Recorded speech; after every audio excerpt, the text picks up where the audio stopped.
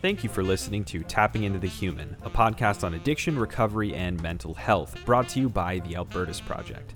By tapping into the human behind addiction and mental health, we can empower those suffering by creating a culture of empathy and support. Every week, you'll hear powerful stories from people about their journey with recovery and be inspired by individuals and organizations that are leading the charge in decreasing the stigma surrounding mental health and addiction. Angie, thank you so much for being here. Everyone who's listening today, we are super lucky to have Angie Hamilton on our podcast. She's from FAR, or Families for Addiction Recovery. With Angie, we're going to be discussing her family story, how addiction is really a family disease, and how best we can sort of support family members, both in active addiction and in recovery. So, Angie, thanks again for being here.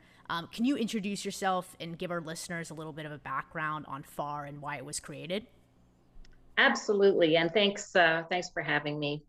FAR was created in 2016 by a number of parents who, like myself, had a child who struggled with addiction from their teens, really, from their early teens, and it was formed because the needs of our families aren't being met, and we noticed that there's an inability of families to intervene if the children don't, they have a problem, and they often don't think they have a problem. So we do three things at FAR. The first thing we do is we support other families who are having similar challenges.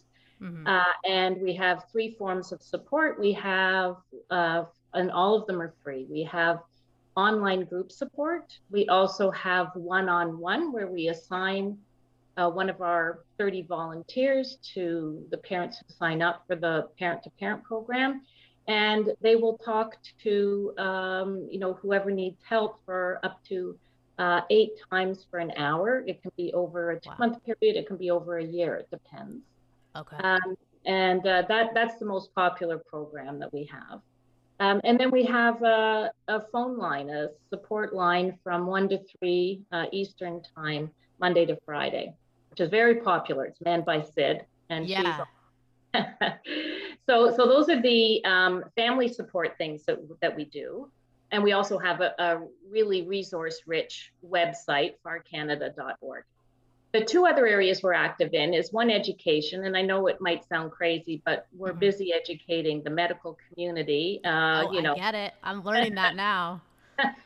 So we do that. We like to talk to police departments as well. Honestly, we like to talk to anybody who will listen to us. Agreed. Because it's a lot of work to do.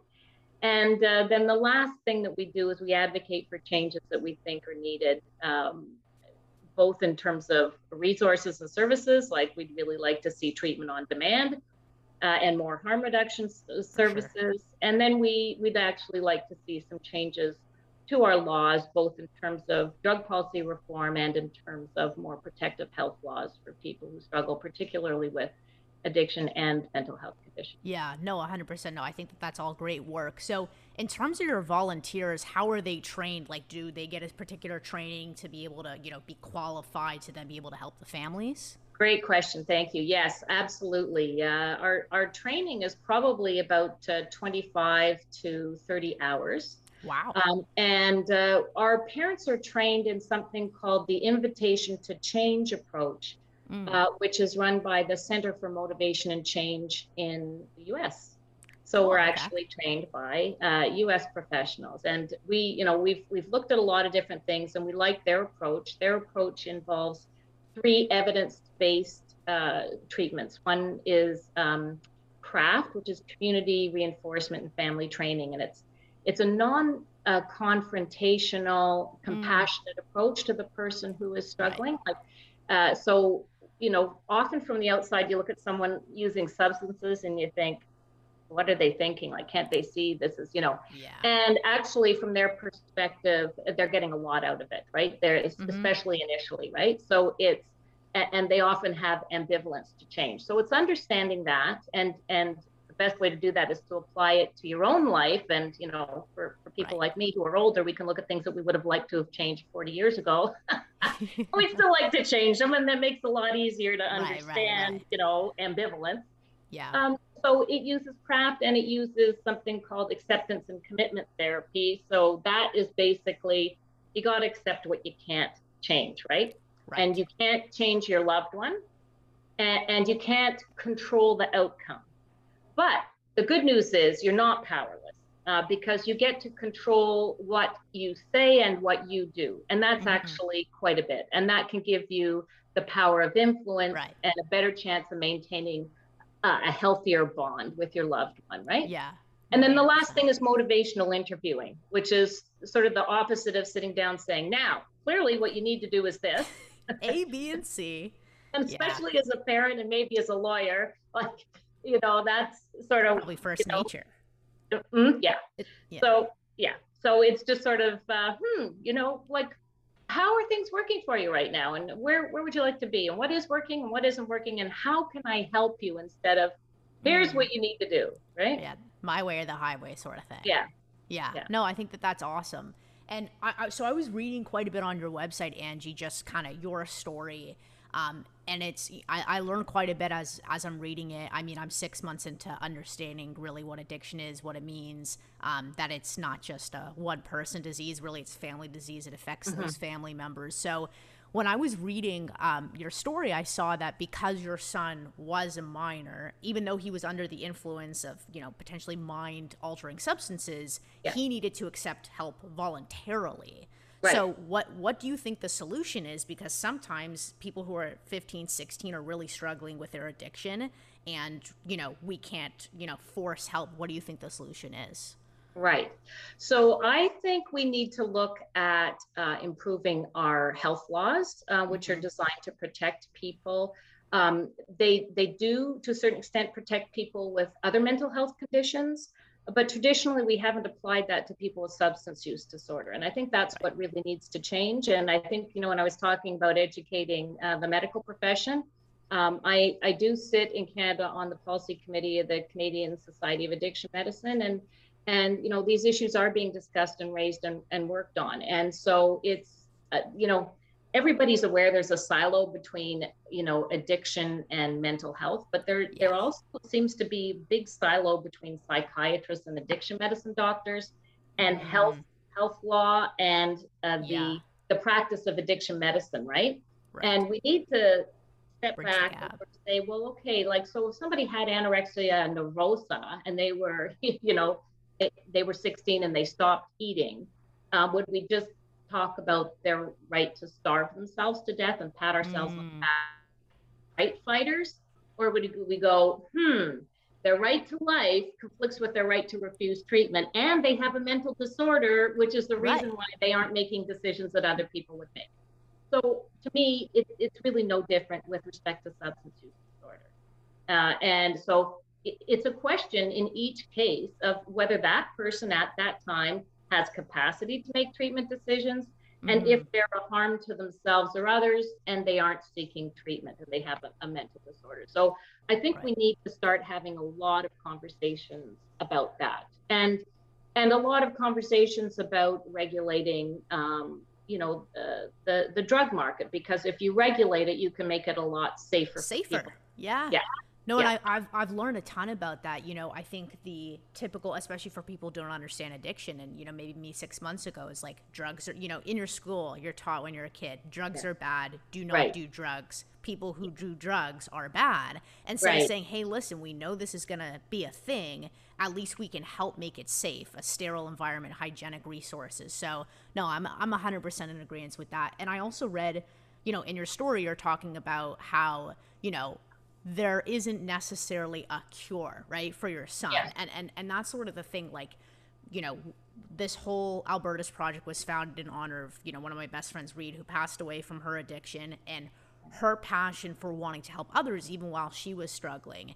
And I think a really important point for people maybe like myself who didn't understand 6 months ago is it is a constant sort of part of recovery. And there isn't necessarily, it's not like you go to rehab. My thing was, oh, Reed went to rehab, she's cured, she's fine. And I've learned it's sort of like a lifetime of recovery. You're constantly working on it. What do you think the key to recovery is? Wow. That's a loaded question, but I mean, Yeah. I've learned a lot. I think there's a bunch of different keys. Sort of, what's your take on that? Have you, before your son, you know, you knew about your son and you were trying to help your son, were you under sort of the impression like I am, oh, well, if we just, you know, get him treatment, then he'll be fine? Absolutely. Absolutely. One and done, right? Yeah, exactly. Right. It's like a surgery. You have like a Yes. herniated disc, you get your surgery, Yeah, and then you're fine. absolutely. And, you know, understood withdrawal and everything, but thought that's a week. And Right. it isn't a week. Like Yeah. it's, you know, one thing that's just very humbling, you know, is to hear people who have, you know, been doing well for years and then seemingly that, you know, to other people out of the blue, you know, Right. they're And they're not. problematically using substances again, right? Right. And you just never know when that's going to happen. And so I think every, you know, family member who has someone struggling with addiction, even when they get into recovery, there's always this feeling, and you have to learn how to deal with it about, Hmm. you know, are they going to be okay today? So it's that one day at a time. But Yeah. you know what you said about what do I think it's important for people to do? I think it's important for everybody to realize this is chronic, and Yeah. you know it needs to be managed just like any other chronic condition. Hmm. And you know when people work at it and they do their best, you know it I think really helps them in the long term. And everybody will tell you recovery isn't linear. It's not like, oh, I decide, Yeah. you know, and it's straight line. It's all Right. over the place, right? And what you hope for is over time that, you know, the return to problematic use is uh, less and less frequent and Hmm. lasts, you know, a shorter period of time each time, right?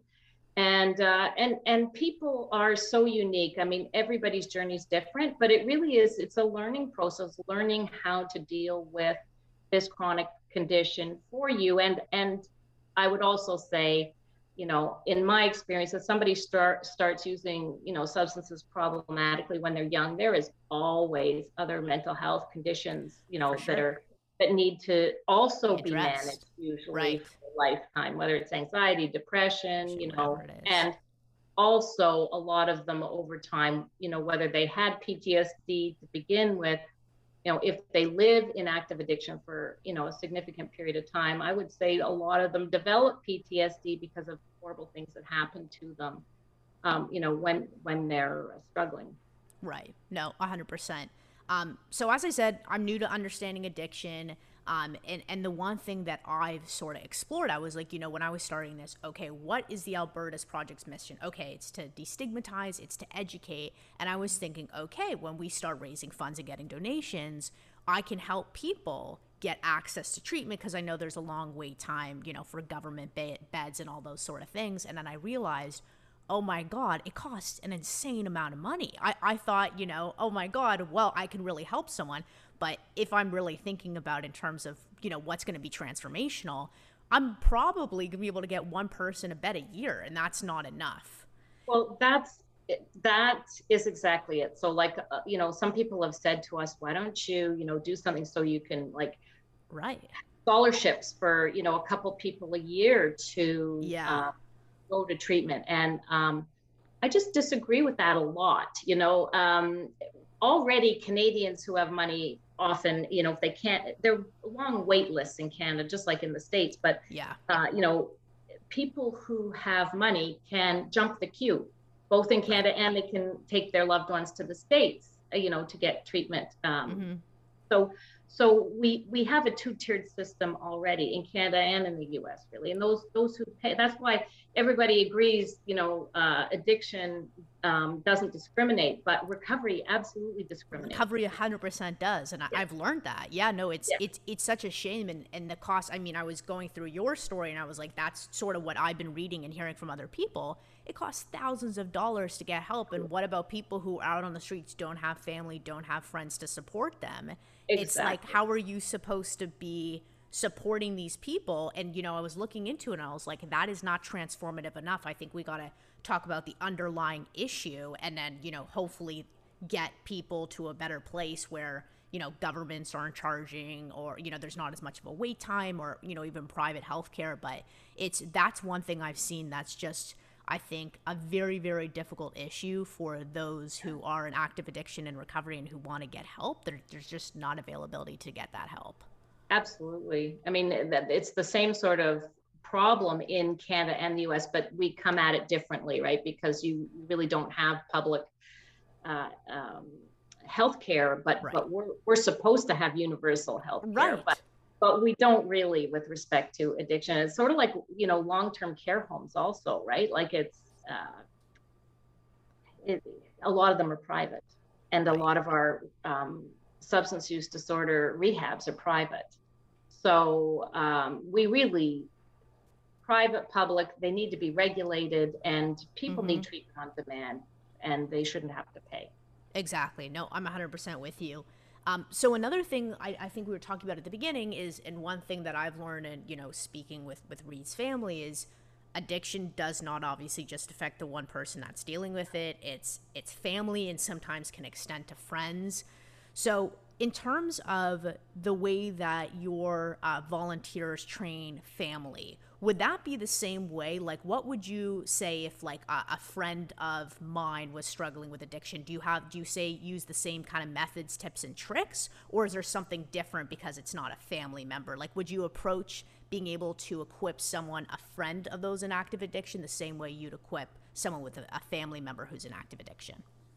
That's a great question too. And we spend most of our time not just with family members, but with parents, right? That's sort of our forte, because that's who we are. Right. That said, we do get siblings that call us as well, and now we're starting to get kids, like adult kids whose parents are struggling, right? So, but yes, it's essentially the same, which is non-confrontational, collaborative, compassionate approach. People use for a reason. We have to understand that. We have to help them, to have non-judgmental discussions with them, so they feel free to talk and they understand. Feel empowered. Yeah, absolutely. And that, well, at least not judged, right? Like that's key. And that's why, like, it's hard to get parents whose kids are struggling to reach out for help. Because the stigma is so huge, and frankly, often if the person is relatively young, the problem with addiction is it's expensive. Unlike other illnesses, which are free, right. This illness comes with a pretty big price tag, depending on what you're using and how often. So, it's not uncommon for them to be doing things that are not good for themselves or others in order to acquire the funds to use, right? And that also can generate stigma and feelings of guilt and shame in family members. And so we spend a lot of time explaining to people that this is an illness. And yes, sometimes, for the most part, they're harming themselves primarily. But sometimes it does extend to other people, and it's not because they're bad people. It's because their illness has gotten the better of them. So I'll tell you one of the examples I think it really drives home the point. So in Canada, addiction, substance use disorder is a disability under our human rights legislation, and so there are protections for people in the workplace. You can't fire someone for that, or they have to be accommodated, right? And so in 2019 we had a case where, and this isn't unusual, where a nurse had been stealing pain meds. She worked in like a long-term care facility. She'd been stealing pain meds from patients. Right. And she got caught, and she went to treatment, and she recovered, and she wanted her job back, and they said no. And so her union representing her took it to the Human Rights Tribunal. They said, yes, she has to be accommodated in the workplace. And they looked at, they talked to addiction medicine specialists, and they asked, for their opinion on this. And what addiction is, which if the definition is basically compulsive or even like a lack of control over use, notwithstanding adverse consequences, it's self-harm, right? So it's a lack of autonomy not just with respect to your use, but sometimes what you have to do to use. So that's the piece that people, honestly, they do not want to accept that, Right. because if that's true, cripes, that really could happen to me, and it could happen to somebody I love. Like, there's a lot of comfort in thinking this addiction thing, especially if it's illegal drugs, is happening to those bad people over there. And if they aren't bad, well, they were raised by bad people, and Exactly. with no moral, who are willing moral to compass or steal anything, pain yeah. meds from patients and that kind of Right. thing. And it's like, no, they're ordinary people who are struggling with addiction, which is a lack of control over, your use and what you have to do to use. And that's the part, to me, that's the story that's not getting told. It's what it really is. And it has gotten very sloppy and messy because it's tied in with illegal drugs. And we got legal drugs in Canada now, like alcohol and cannabis, and then we've got the illegal ones. Right. And the natural assumption in that is, well, the legal drugs are safe and you're going to be okay if you use them. And these illegal drugs, they're not safe, and you're willing to take these risks, so you're a bad person, you deserve whatever happens. And this distinction is ridiculous. Your body does not know the difference. Right. Your body has no idea, oh, this is legal, I'm going to react this way. Yeah, this is exactly. legal, I'm going to react that way. Your body just goes, this is how I'm reacting to this. And so we really have to look at our drug laws, and we need to decriminalize the possession of drugs for personal use. Yep. And we have to regulate substances in accordance with their harms. And then we can divide people with problematic use and non-problematic use. And we can let those with non-problematic use go about their day and their business, right. And they will be protected because we've regulated the substance and they know what they're getting when they use, no matter what it is. And then we do, however, need to intervene for those who have lost control and who are at risk of serious harm. Right. Would include criminalization. So if you're selling it to get it, or if you're being sexually exploited to get it, you need to be protected from yourself. And sometimes you need to be protected from other bad people who take advantage of that. Exactly. Right? Yep. So we need to rethink the whole drug policy, and we need to rethink this idea of autonomy and agency. Like, agency in recovery is very important. Like, people can recover in a lot of different ways, and sometimes when people hear me talk about need to intervene, sometimes whether they want it or not, they think I don't believe in harm reduction, but I absolutely do believe in harm reduction. Right. My point would be, we have people today, and more of them, drinking themselves to death than using illegal drugs and dying. Right. And they have a safer supply, and they have consumption. And that's why it's such a complex issue. And that's what I've learned. Like, there's just so much to it, and there's not a one size fits all approach. And that's what's so difficult. And sort of going back to what you said, it's by person, right? And I mean, something as, interesting as I know Demi Lovato has got a lot of slack from those in the addiction community for saying, California sober, right. she drinks and then she, smokes weed. And, but she's gone on to say, hey, listen, like, that is my experience. That's what works for me. That is not going to work for, I would say, the majority of people. And I think it's such a complex issue, and there's so much to it. The one thing that I sort of wanted to end on and get your thoughts on is, when folks are coming to you, when parents are coming to you for help, what is the sort of number one or two questions that typically your volunteers are getting? What is the one thing that they are coming to ask you right away? Sometimes they do want you to tell them what to do, right? Especially around boundaries. But for the most part, it's more what they need to hear.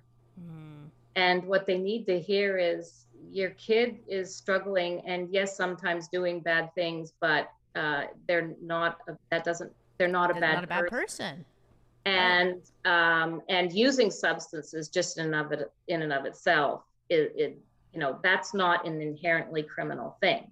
So they need to hear that, and they need validation that if you have a kid who struggles, it doesn't mean you're a bad parent. They all have massive guilt and shame, and they all think it's they their did something fault. wrong. Yeah. They all think it's their fault. And like, we can all do better all the time, right? But that's not, it's the 3 C's, honestly, of like Al-Anon, is you didn't control it, you can't cure it, and you didn't cause it. And those are really important points for families, because and then they can open up and start talking to people, because like the number of times people say, you're the first person I've been able to talk to. And families get crappy advice from all kinds of people. I'm sure professionals too. Yeah, but not in that area. Yeah, it's such a complex thing, and I think that, I mean, I know from those in the community who say shame and guilt is, a big thing, and that's why when they relapse, they don't want to come talk about it again, all those sort of things. And I sort of haven't thought about it from a parent's perspective of, what did I do wrong? Why is my kid like this? Like, what did I screw up? And that's why they're dealing with this, when in reality, it's not necessarily like that, and they just need to know. I feel like they need to let their guard down to like someone tell them, hey, like, it's okay, this is not your fault, and we're going to sort of help you through this. Yeah, absolutely. And it's like we've been through this, and we know what it's like. We understand what you're going through. Like, you don't have to. And sometimes that's what you need. I mean, when it comes to mental health too, right? Like, you just need to know that you're not alone, and someone else has sort of walked this road. And I think that makes it a heck of a lot easier. And I think with addiction too, unlike, I think about when I was a kid, mental health wasn't talked about 10 years ago. And now we're at such a better place. You can take mental health days aside from sick leave days. You have mental health awareness. And I think one of the things, and I know we've both sort of said it, is an education and destigmatization piece, where a lot of folks just don't get it. So they're automatically like, okay, well, you're the other. Oh, your kid has, an addiction, is struggling. What did you do as a parent, right? Because it's sort of like judgmental, and absolutely there's that whole piece. But I was going to say we're at 30 minutes, Angie. So thank you so much for being on the channel. I was going to say, what's your website? Do you have Facebook? What can you tell the listeners so they can check you guys out? Yeah, check us out, farcanada.org. Awesome. Okay, well, thank you, Angie. I really, really appreciate your time. Alex. And everyone, make sure to check out FAR Canada, and we can learn together. So thank you so much. Thank you. Bye-bye. Thank you so much for listening to today's episode. By tapping into the human behind addiction and mental health, we can empower those suffering by creating a culture of empathy and support. You can find more episodes of Tapping Into the Human and resources about addiction and mental health by following the Albertus Project on social media at Albertus Project and at www.albertusproject.org. Thank you.